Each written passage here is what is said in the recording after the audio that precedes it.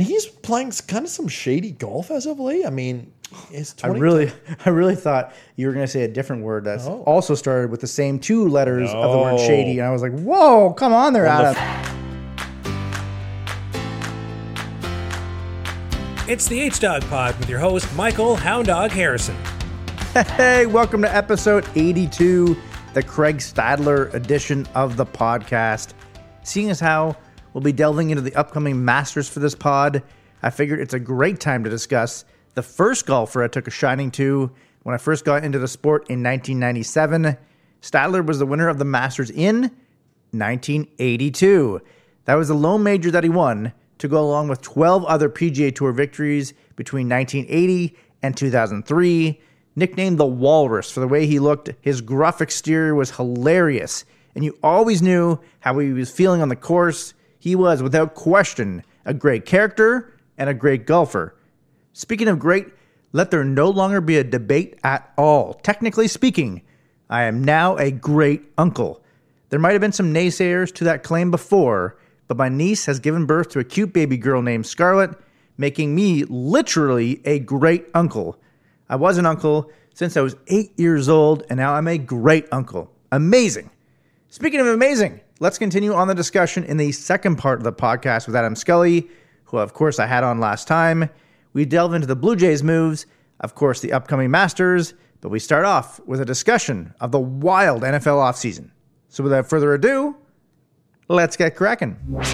Russell Wilson, Deshaun Watson, lots of stuff going on in the NFL. The head's spinning. Like, there's just nonstop stuff going on in the NFL, which is kind of cool.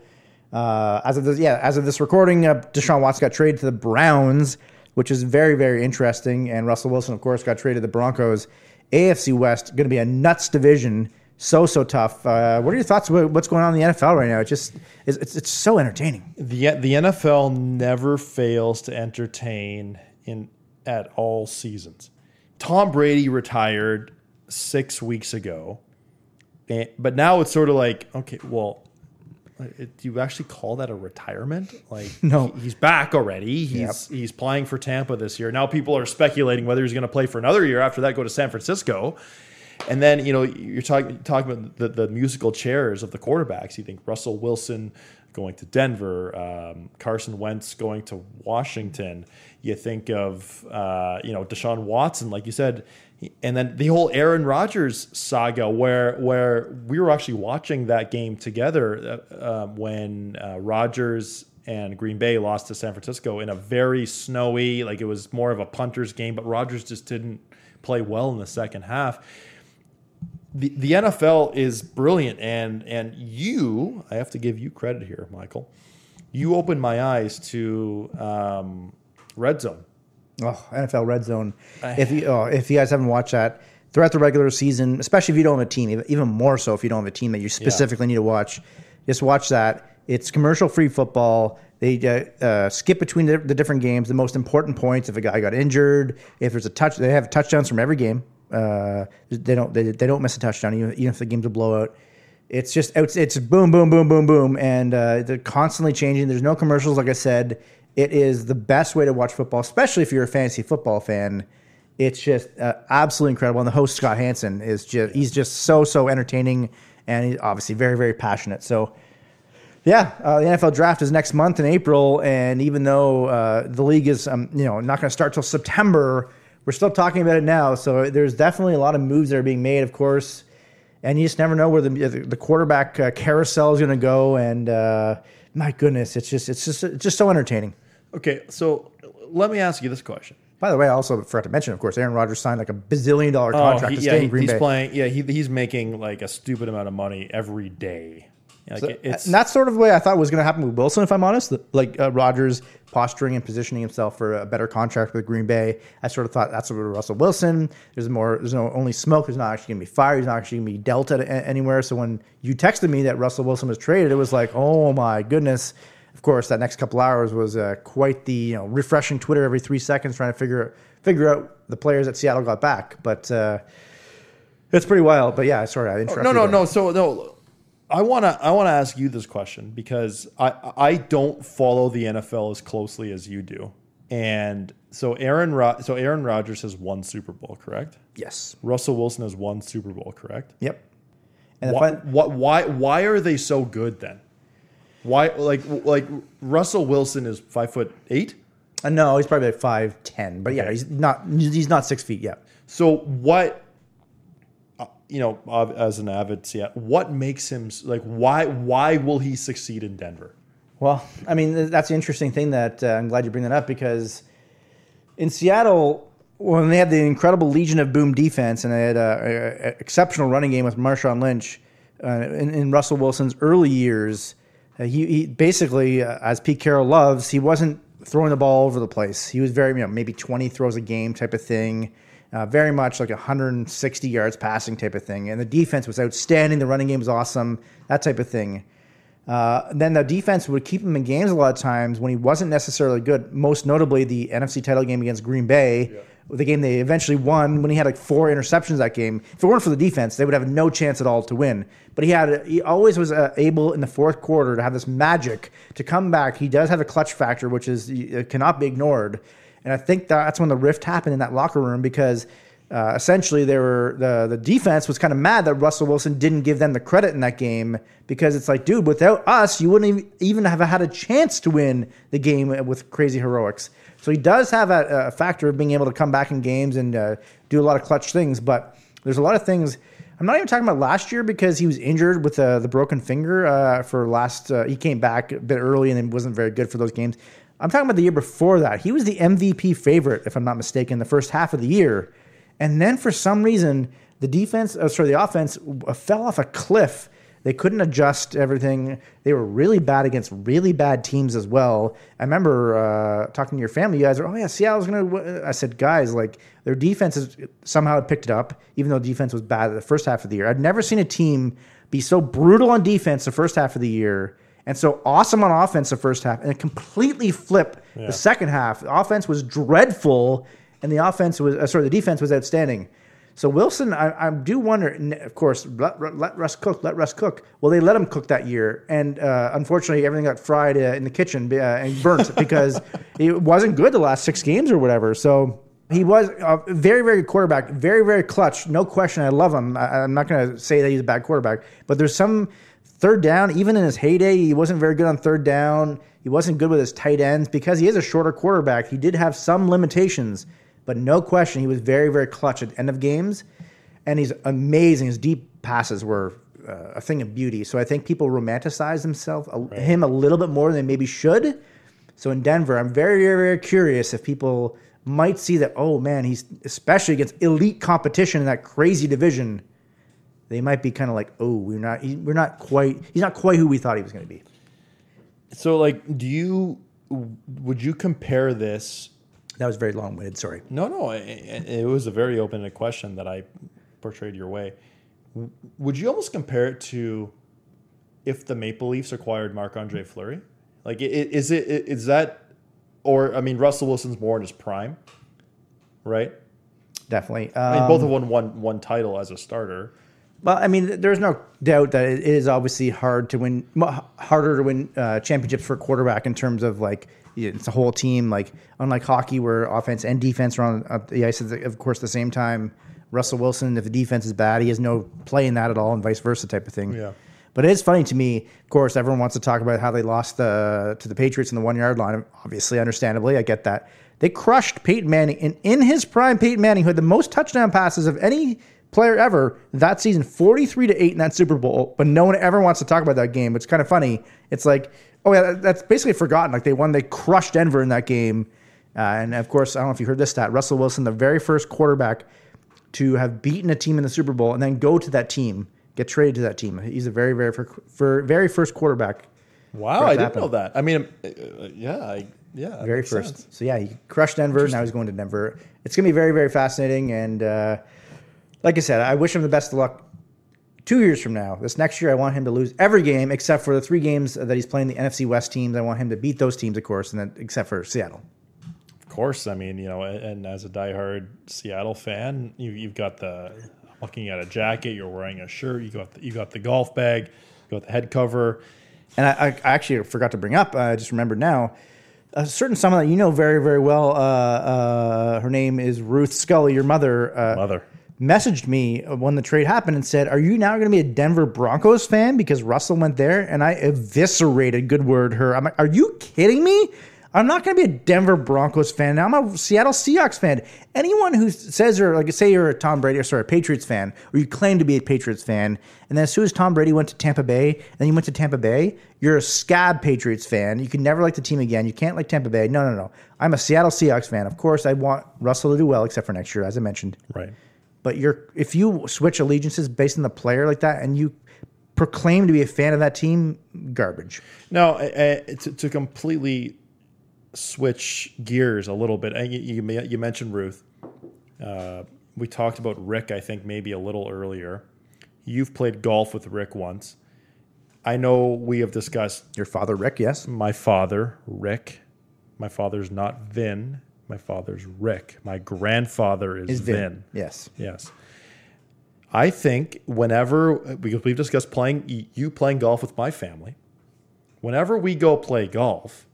I think the teams, it's you and Rick, son of Vin, take on Ruth and I. What do you think about that? Wow. What do you think about that? I mean, I do want to defeat her because of her callous and ridiculous comment about me liking the Denver Broncos. So there's a built-in rivalry to begin with already there. And then, to destroy your life and to crush you.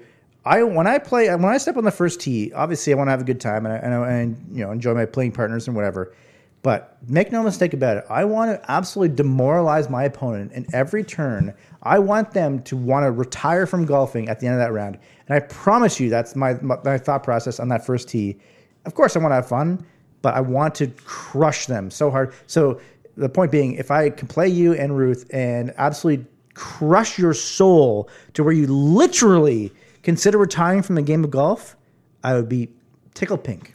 Now, for all the listeners tuning in who might have viewed Hound Dog's Instagram story, I mean, those new shoes, Hound Dog, whether you win 10-8 or lose 10-8 in this much anticipated match, which will be viewed from coast to coast across the world, you are going to look good while you play. How about the shoes you bought? Yeah, I got some shoes at Golf Town. Of course, I looked at 3 different shoes that I might have wanted online, asked them about all 3 pairs. While they're like, oh no, it's only being sold online. I'm like, oh, okay, cool. Like I thought that there'd be, at least one of them would be in the store. No. Think. Yeah. And the fourth pair, another pair that I actually did see there, no dice, didn't work out. The 5th pair, no dice, finally on the 6th pair. So it's kind of funny to think that was the 6th option that I went with. And they were Nikes and they're like a little bit of a lime green on the bottom and got a lot of play. Okay, surprisingly. So those are the 6th. That was the 6th option. What were some of the other? Well, I want to go with a sort of a sea hockey type of, no surprise, a sea hockey type color, blue and green type of deal or whatever. That was my goal essentially. And the first couple that I mentioned that were online had some really, really nice colors together. Couldn't get them though, so I eventually settled, quote unquote, for white shoes, white Nike shoes with a bit of the lime green on the bottom, and quite good. They look pretty good. Pretty like they are flashy, but they're stylish. They're not too much. They're just. I think they're the best. How do I say this right?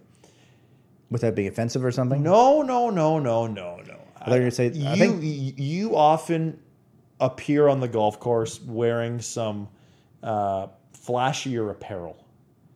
I think your shoes are the perfect match for your flashy apparel. That's a good point because, I do have some loudmouth pants that are green, the Shamrock pants. So I did want to have, like said, green that kind of would sort of go with that type of apparel. So that's a very good point, actually. That.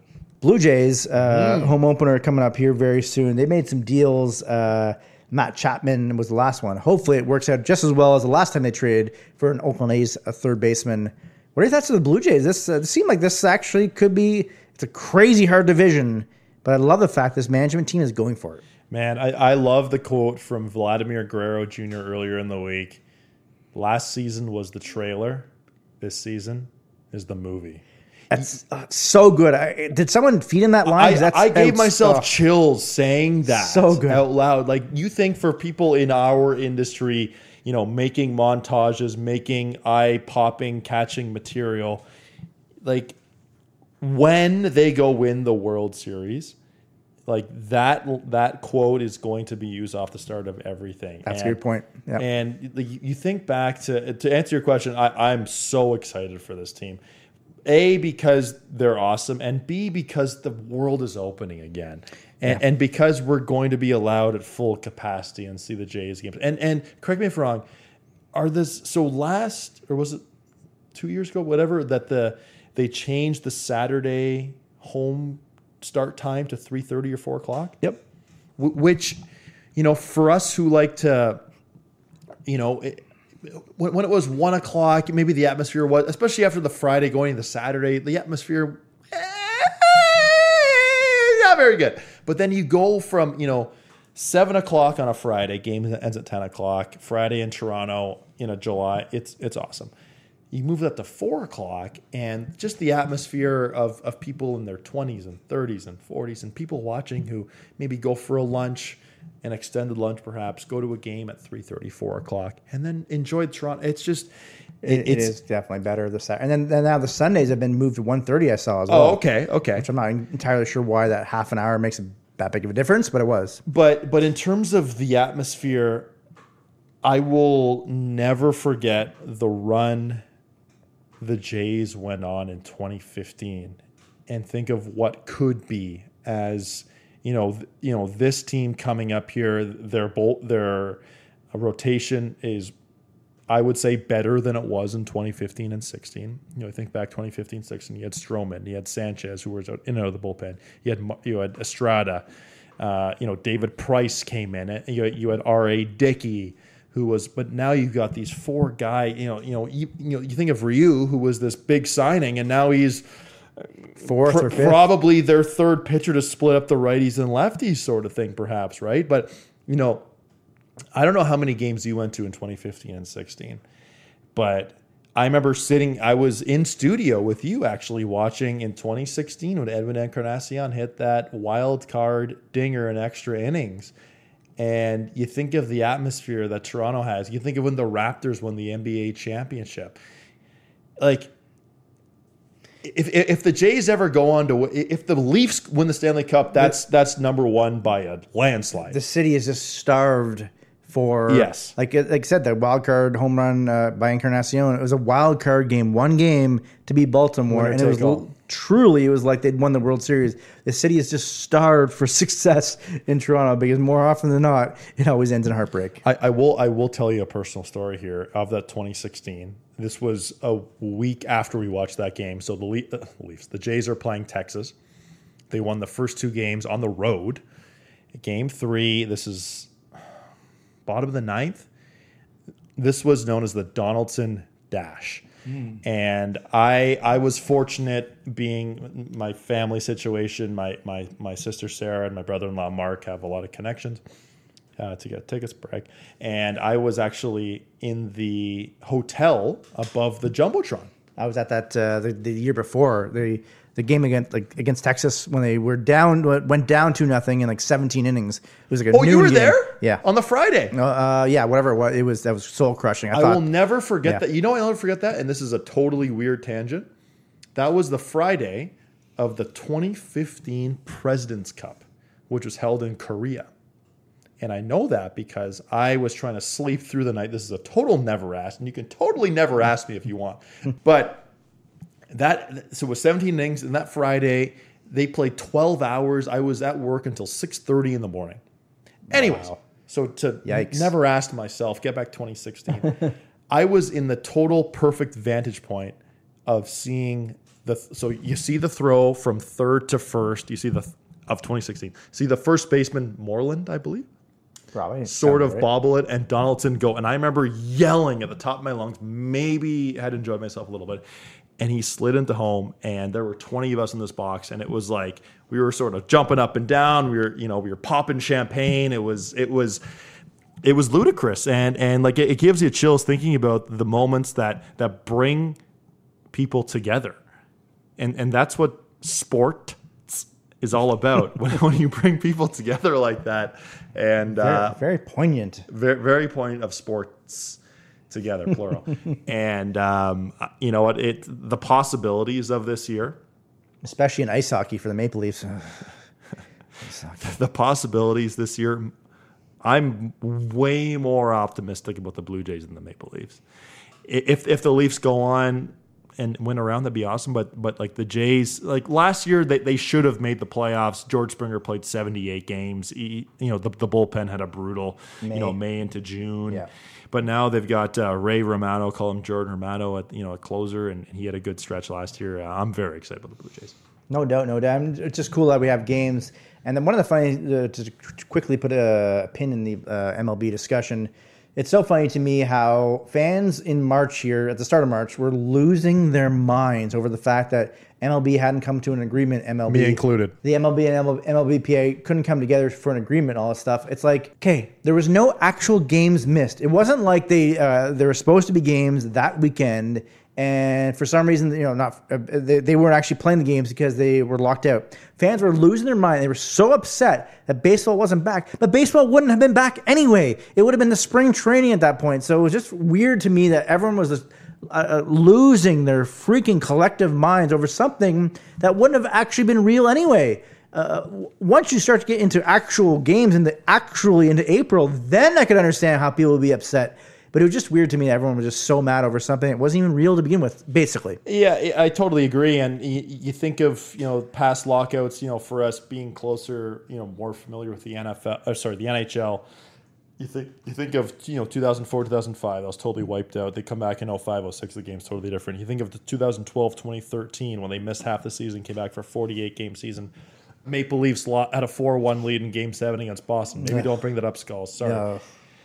But this, they're extending the season 1 week, correct?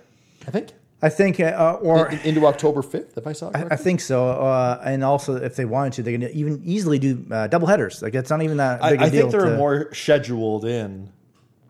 That's not even that scheduled in there, right? Yeah. It just seemed weird to me that everyone. I understand it. Again, I can understand if people were mad if the games were actually supposed to be going on and they weren't playing. Yes, but it's like. It's almost like the NFL lockout in 2012, I want to say it was, or something. It was in the summer as well. Like I think if I'm not mistaken, it went into like August. Again, they wouldn't have been playing real games in August anyway. So it's until they actually miss real games, it's not that big a deal. Was it the same year that the NFL officials had the strike? Good question. I want to say that might have been a couple years after this, but I'm not 100% sure. It's amazing how the years go by and they blend all together and you forget certain details or whatever. I think that was a couple of years before the NFL officials because it was Golden Tate, of course, who got touchdown against Green Bay on Monday Night Football. So Golden Tate wouldn't have. I don't think he would have been with. I don't think he would have. Yeah, he might have been on Seattle at that point. Yeah, it probably was 2011 or 2012 when they drafted him in the second round out of Notre Dame. So again, it's crazy to me how things blend together. 2012. Golden Tate got the catch, you mean, or when he was drafted? Labor dispute through week 3 of the 2012 NFL season. So that would have been Golden. Yeah, that might have been Golden Tate's second or third year at that point. So yeah, wow, man, time flies crazy. Largely, we haven't even discussed perhaps our first love, which is kind of crazy, golf. We touched on it briefly, but a couple things, of course, I want to talk about with you. One being this proposed, is it on? Is it off? Is it on? Who knows? This Saudi Golf League is going to actually happen, Adam. And I saw like a meme, I think it was. I don't think it's actually true. But one of the thoughts, or one of the things they posted out was Anthony Kim is going to be playing on the Saudi Golf League. How awesome. This guy was at the top of his game, almost won a couple majors. I think he won like 4 or 5 times in the PGA Tour, got injured, had a massive settlement to never play in the PGA Tour again. It's been like about a decade, speaking of a long time. And so he hasn't played a shot in golf in at least a decade. And that's the rumor, or at least not actually probably a real rumor, that he's going to play in the Saudi League, which would be incredible. But yeah, the Saudi League is actually going to happen. I think it's supposed to have the first event the same week of the Canadian Open on the PGA Tour. Okay, so a couple of things here. So first of all, Anthony Kim has the record for most birdies made in a single round at Augusta National, which is 11. which is Wow. not bad. He's also a Ryder Cup winner back in 2008 with Paul Azinger. Allegedly, he was at 5 o'clock in the morning before his singles match. He was spraying a $20,000 bottle of red wine off of his balcony and went on to wax Sergio Garcia in that singles match. So there's that. Second of all, the Saudi League, now known as the Live Invitational, which Greg Norman is the commissioner, and the Saudis have backed it. To your point, yes, they are starting. Their first tournament is June 9th to 11th. So they're 54-hole tournaments, no cut, $25 million purses, except for their final tournament, which is so there's 8 tournaments.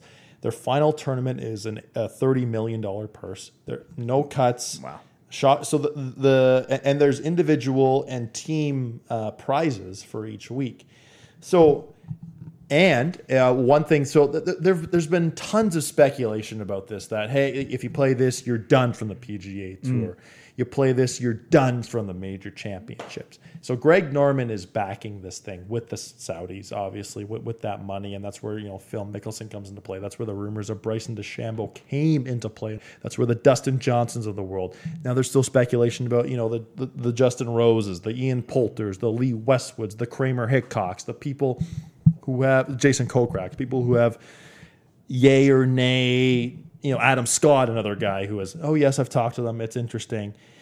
It's a lifestyle thing. It's a legacy thing. If you want to play on one, you might be done from the other. But in this new proposal that came out to tour players, before everything was all about you have to play all 8 events. You're all locked in. You're good to go. But this is, come play one, come play another one. We'll work through the schedule. We're not going to match this up with majors. We're not going to, go up against, major international tournaments. And for us in Canada, red flag, RBC Canadian Open, the first tournament. And, you've got to think that, so the first tournament of the Live Invitationals in London, England, which is the week before the U.S. Open.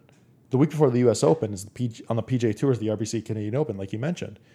If you're playing, when you qualify for the U.S. Open, because you could qualify. Of course. Do you want to travel from Canada to Boston for the U.S. Open?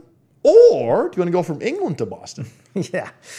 Chances are you're going to go from Canada to Boston because it's a 90-minute flight. Yeah. So, exactly. but this is something that it's, for me as a golf fan, it's curiosity. Mm-hmm. It might fall flat on its face. It might be an XFL equivalent. It might be a WHA equivalent back in 1980. I was not alive, and nor were you. I'm more curious, when that announcement came out, and Greg Norman has been on a couple of different podcasts, Golf Subpar, 5 Clubs with Gary Williams, where he has said that they're not going to announce any of the names of the 48 players who they say are going to play until a much later date, May or June. That is where the curiosity will go up for me.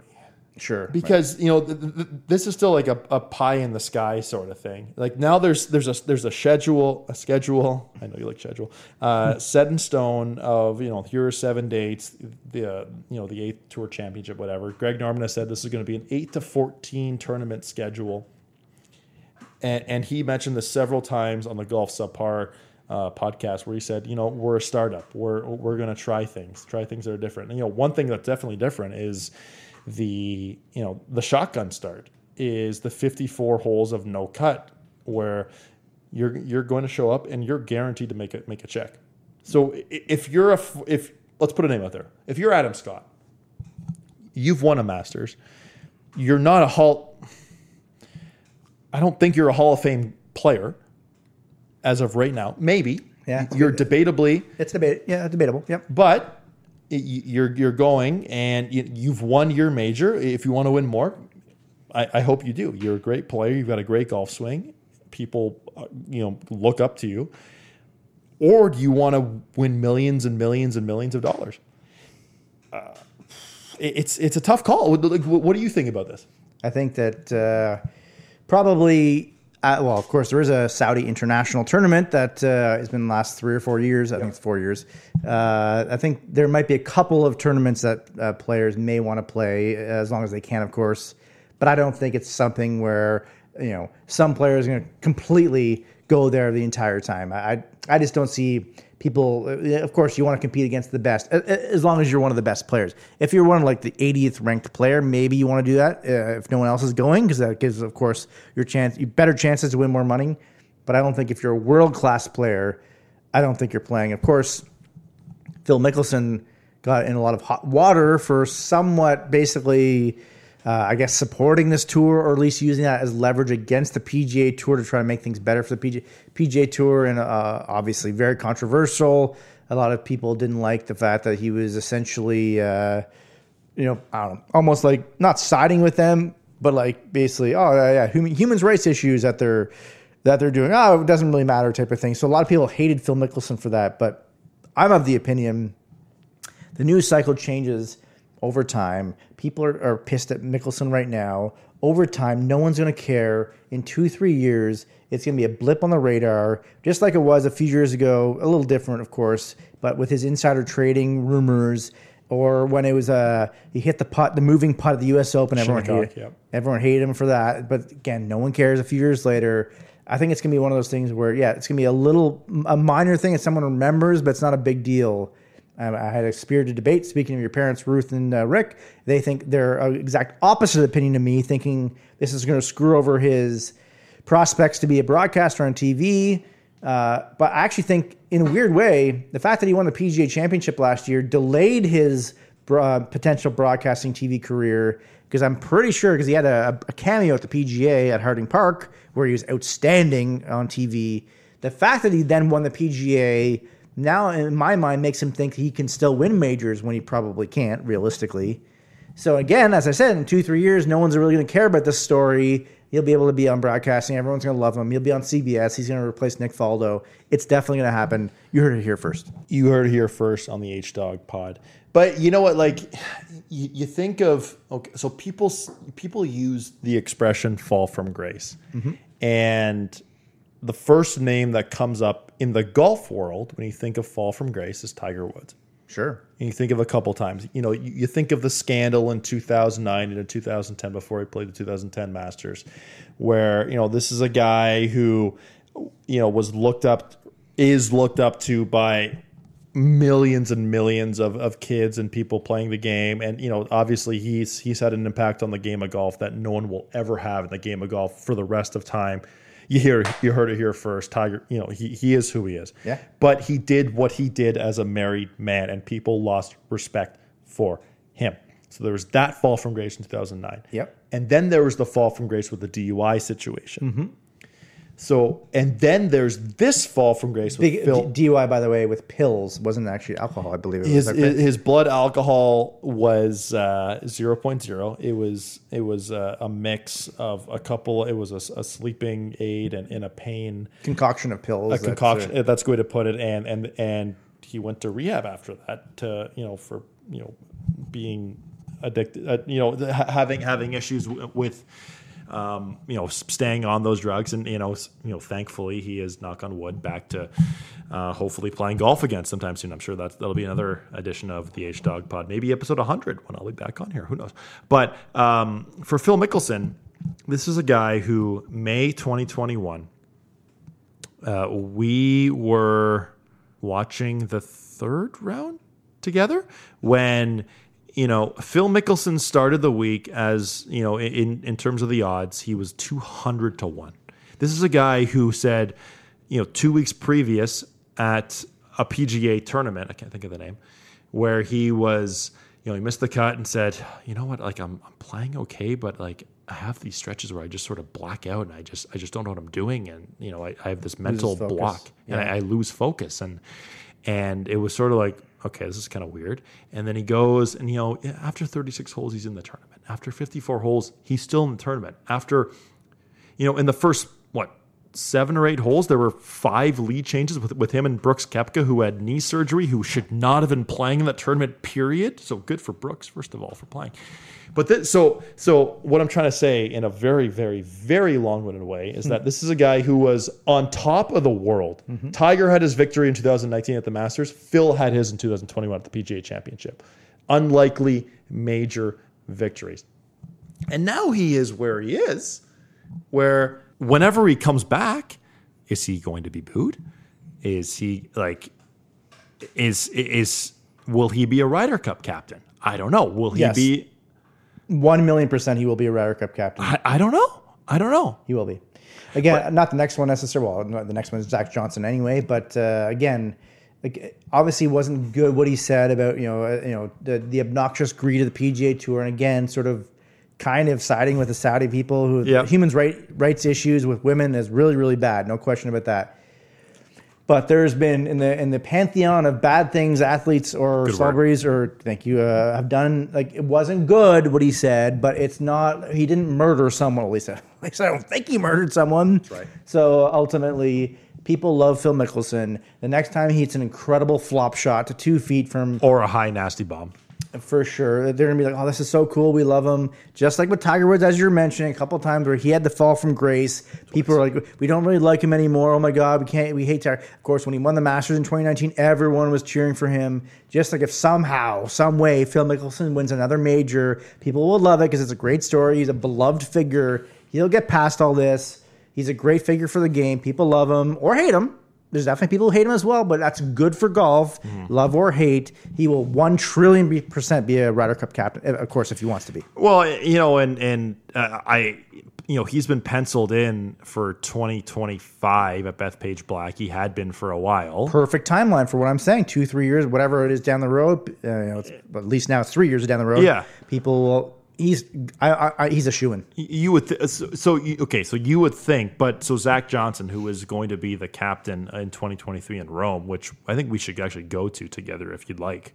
I mean, I'll accept. Okay. I accept your rose. I accept your rose, Adam. Okay, here's my rose. Zach Johnson was asked about Phil in his press conference, and he gave an incredibly non-committal answers, which you would think, obviously, given the stuff that's going on with Phil Mickelson right now, he's not going to say, oh yeah, he's on the team. But because of the Ryder Cup task force, you think, Steve Stricker, Jim Furyk, David Duval was a part of that vice captaincy crew back in 2018 in Paris on that debacle of a U.S. team, which had a lot of stuff going on.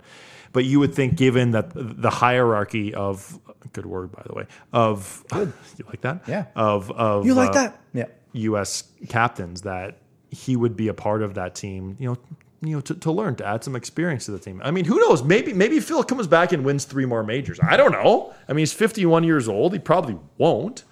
But he is, the game of golf is in a better place when Phil Mickelson has a key role, like the PGA. I don't have the ratings on hand with me right now, but I'm sure the PGA ratings last year were probably better than the Masters. And I'm sure people, I'm not saying that people won't boo him. I'm sure the Thursday, Friday rounds, which generally speaking, most golf fans don't watch or care about anyway, because there's nothing, imminent, or there's no, nothing at stake really until the Sunday, of course, when everything matters.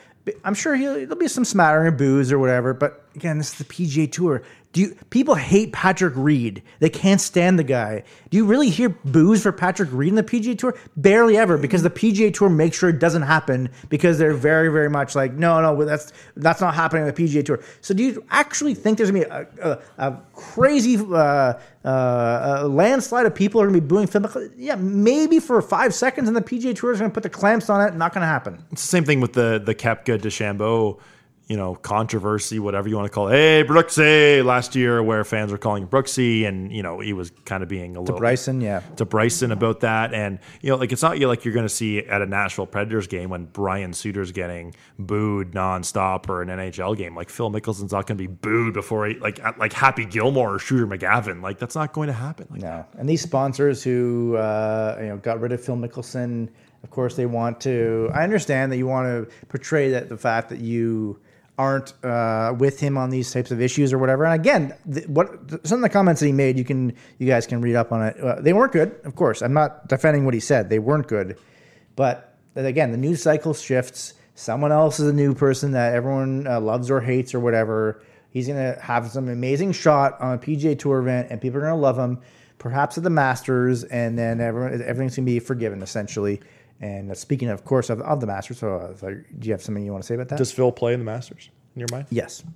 Phil Mickelson will play this year's Masters, 2022 Masters. Wrong. Dead wrong, Hound Dog. You couldn't have been more wrong. Mickelson won't play the Masters. Probably finished tied for 49th or something. Does Tiger Woods play in the Masters? Doesn't seem like it. It would be amazing if he did. Wrong again. Tiger is teeing it up at Augusta, Hound Dog. As we know with Tiger, he's very, very secretive with everything. So, so you're probably right. Probably. Nope. Like I said, you're both wrong. But you think back to that video he put out, of the 3-second 9-iron or 8-iron, whatever he put out. It was a Sunday at 11 a.m. I think I was actually hanging out with you the previous night, and I woke up, probably was a little groggy. I'm like, oh my God, he's hitting a golf ball right now. And then he played in the PNC Parent-Child Championship about 4 weeks later. With Tiger Woods, you never know. Yep. I still say he probably doesn't. I still say he's probably aiming towards the 150th Open Championship at St. Andrews. But, very, very, very flat golf course. Yes. And as it almost for a while there looked like in 2005, and when Tiger Woods was like first and John Daly was second, of course, they both have won at St. Andrews, that golf course.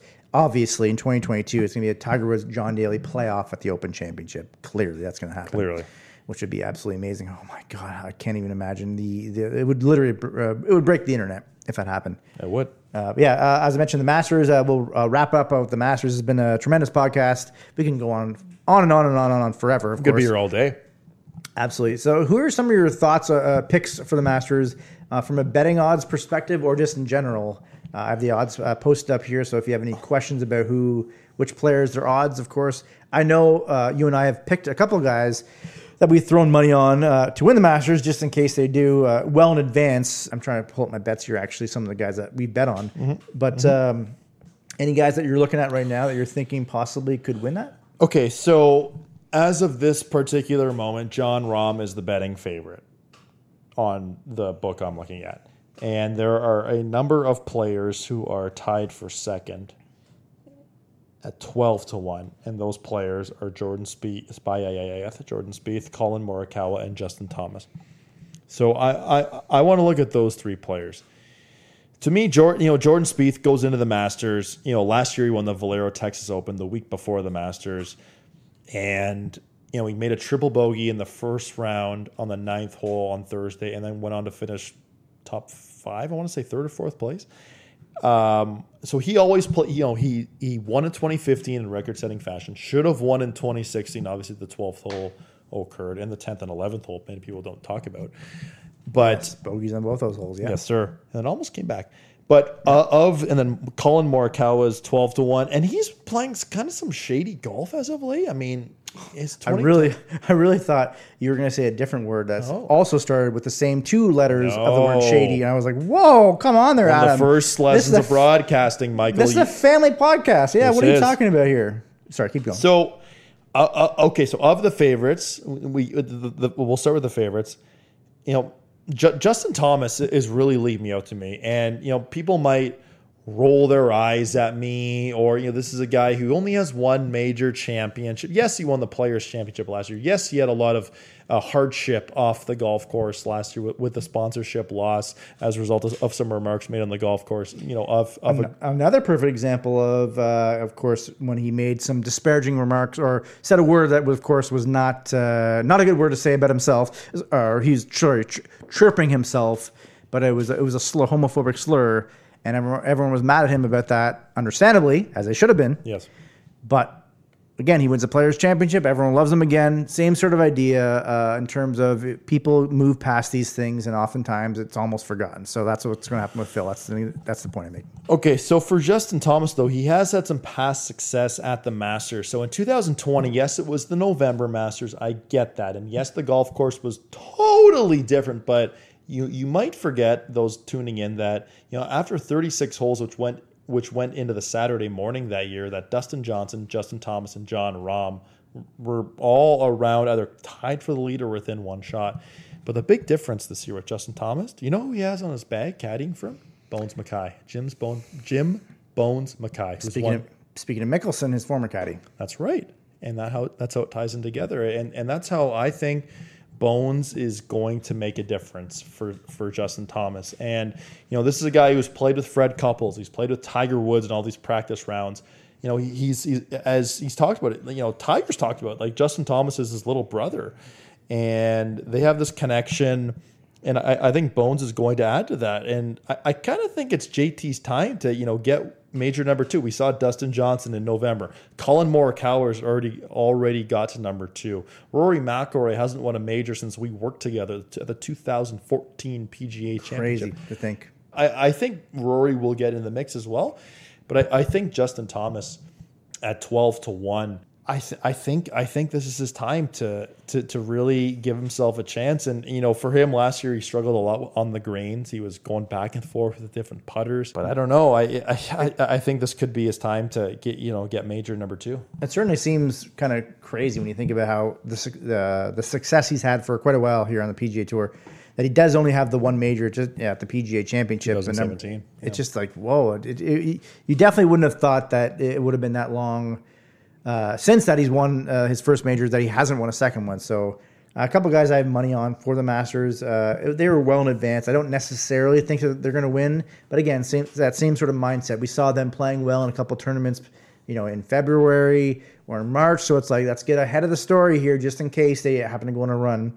This first guy definitely is not going to run, but I have money on Cameron Champ, Francesco Molinari, Jason Day, Adam Scott, Joaquin Niemann, which was a big one because I got him at 50-1 to win the Masters. That was, of course, when he went wire to wire to win the Genesis Invitational. Like, all of a sudden, his odds to win the Masters plummet because he did so well at that tournament. So it's always good to get. So in direct contrast to me discussing with Steve Dominy 2 podcasts ago how I don't like futures bets. Sometimes, especially with golf, it is actually pretty good to do that because you're able to get some guys who you might want later in the year, but because if you wait too long to bet on them, not so good. I'm just going to look at the Masters odds here right now. Yeah, and as you do that, I mean, I was also on board, I want to say at your urging, actually, on Adam Scott, I think. But for Joaquin Niemann, he's a guy who knows how to flight the golf ball.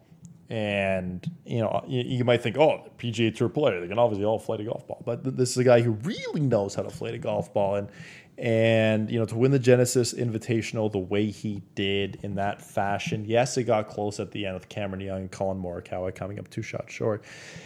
But, he's a good value. He's still value. I mean, but, the guy that you and I were watching, I don't know what tournament it was, but we looked at Francesco Molinari, and people think back to 2019 and Tiger Woods winning that Masters, and one of the great images, you'll look back at the history of sports and see Tiger Woods win that, but arguably Francesco Molinari choked that away with 2 double bogeys on his back nine, and he had one of the greatest breaks in terms of choking of all time, because most of the time, if he were to do what he did, which was choke the tournament away, like you said, if it was a run-of-the-mill winner, people would remember the fact that Francesco Molinari screwed up. But the fact that Tiger Woods was the winner, that's completely forgotten. No one cares about Francesco Molinari because Tiger Woods won his major 11 years after his previous one. So it's kind of funny how, he will be absolved of him choking his guts out as he did in that Masters, which is kind of funny. But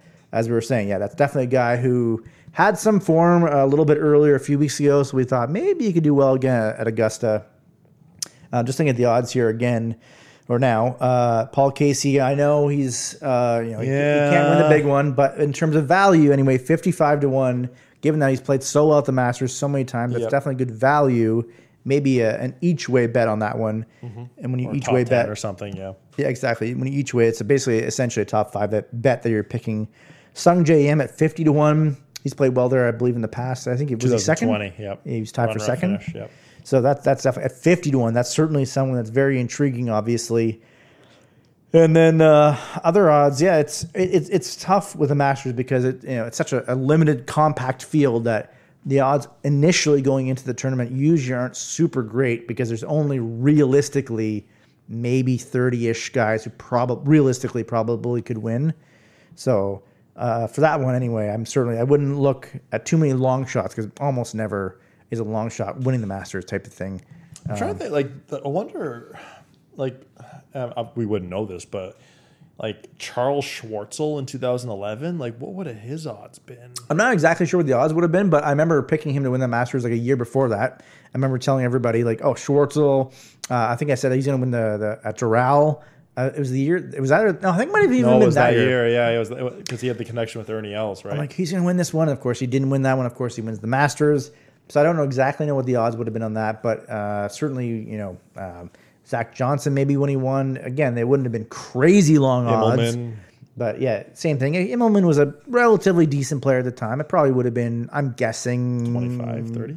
Maybe a bit more, maybe 40, 50 at most type of thing. Yeah. But I'm struggling to think of, and maybe I'm sure I'm forgetting someone, but I'm struggling to think of a very obvious, like super long shot to have won the Masters outside of Larry Mize even in the 80s. Danny Willett. I guess, yeah, that's a pretty good one. Yeah, but he was a 12th ranked player in the world at the time. I mean, yeah, he was playing well, and he had chances to win a couple Open Championships. He probably would have been around 40, I would guess. Yep, that sounds about right for sure. 41, yeah, for sure. So it's definitely a tough tournament for a random player to all of a sudden pop up out of nowhere. Yeah, because it's such in a small field to get into the tournament. So you're not going to see, as an example, at the Players Championship, Anirban Lahiri was like a 750 to 1 underdog. I think he was like the second longest odds to win, and he led after 54 holes and finished second. So a $10 bet on him would have paid $7,500. That's how long of a shot he was if he'd won. So that just doesn't happen in the Masters. Can I give you a funny Anirban Lahiri anecdote? Absolutely. We'll finish off on that, yeah. Let's do it. So I was at the 2017 President's Cup at Liberty National, Bragg. And Liberty. Sorry. So, President's Cup, it's not quite the Ryder Cup, obviously, but the fans get into it, the chants. And so standing inside the ropes on the first tee, I saw those are some of the highlights of my young career so far. I was within arm's length of President Obama, Clinton, and Bush. It was really cool. That's cool, of course. Yeah. It was. I have a picture on my Instagram account of those three guys together. I saw former President Trump from probably 30 yards away, and he is a weird-looking dude. But anyway, so you think of President's Cups, Ryder Cups, of the chants going on the tees, and Kevin Kisner was standing when he wasn't playing in a session, chanting with the fans.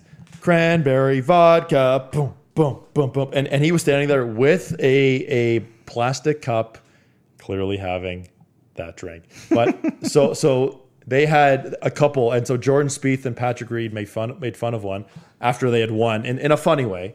So Siwoo Kim, the fans would chant, Siwoo, shaking that ass, shaking that ass, shaking that ass. And then for Anirban Lahiri, it was, ooh, ah, Anirban, ooh, ah, Anirban, ooh, ah, Anirban, ooh, ah, Anirban. And there's 3,000 people chanting this. I've got to say, as a viewer, as a spectator, you got to go to one of these events because you see stuff like that you'd never see anywhere else. I think I barely watched that. If I'm not mistaken, like the U.S. crushed. They almost won it on the Saturday. So I barely watched. I was like, okay, this is a blowout. I don't really care. So yeah, I don't even remember hearing those or seeing those chants on TV or whatever. So that's pretty crazy. It is cool when golf sort of has those moments that aren't normally golf. As I was saying, they don't boo people in golf, except for like the 16th hole at the Phoenix Open, of course. If they miss the green, they'll boo people. That's the exception. But generally speaking, in golf, it's very polite and prim and proper. So it's funny to hear, in the Ryder Cup or President's Cups, these things that are just totally not golf related normally. It's pretty cool when you see those. Yeah, and it's something different. It's something that we, like you said, we rarely see. And once we get to Augusta National and the patrons and a tradition unlike no other, that's something that we all cherish, and that's the spring awakening. down Magnolia Lane at the Masters on CBS. And TSN and CTV. Bang. Thank you for listening to episode 82. Thank you to Adam Scully for being on It's been a pleasure. the H-Dog Pod. Bang. Bye. Thank you to my good friend, but not my best friend, Adam Scully, for that 2-part podcast. Here's hoping some of our Masters bets end up paying off. You can follow Adam on both Twitter and Instagram at Adam_Scully to see his work for Golf Talk Canada, TSN Edge, and Junior Hockey Magazine. Though the Seahawks dealt away Russell Wilson, I weirdly have a sense of optimism about the squad going forward. That's probably incredibly naive, but I hope Pete Carroll and GM John Schneider can build up the squad like they did a decade ago in the draft in late April. I'm so stoked to go to the Blue Jays season opener. It'll only be the second one I've ever been to, as they usually start off midweek when I'm working at night, but this one will be on a Friday when I'm available. Super pumped for the season. Now, as you know, the star editor for this podcast is Grant Roberts. He's been on the pod a few times, and his band Jasper's Mind Melt has a new single out ahead of their new album. The song is Places Called Home, and it's available for purchase on Bandcamp at jaspersmindmelt1.bandcamp.com, and it's also available on Spotify and Apple Music. Also, check out their website, jaspersmindmelt.ca. Thank you for listening to episode 82 of the H-Dog Pod. Bang. This has been the H-Dog Pod with your host, Michael Hound Dog Harrison. Bang. Bang. Bang. Bang. Bang.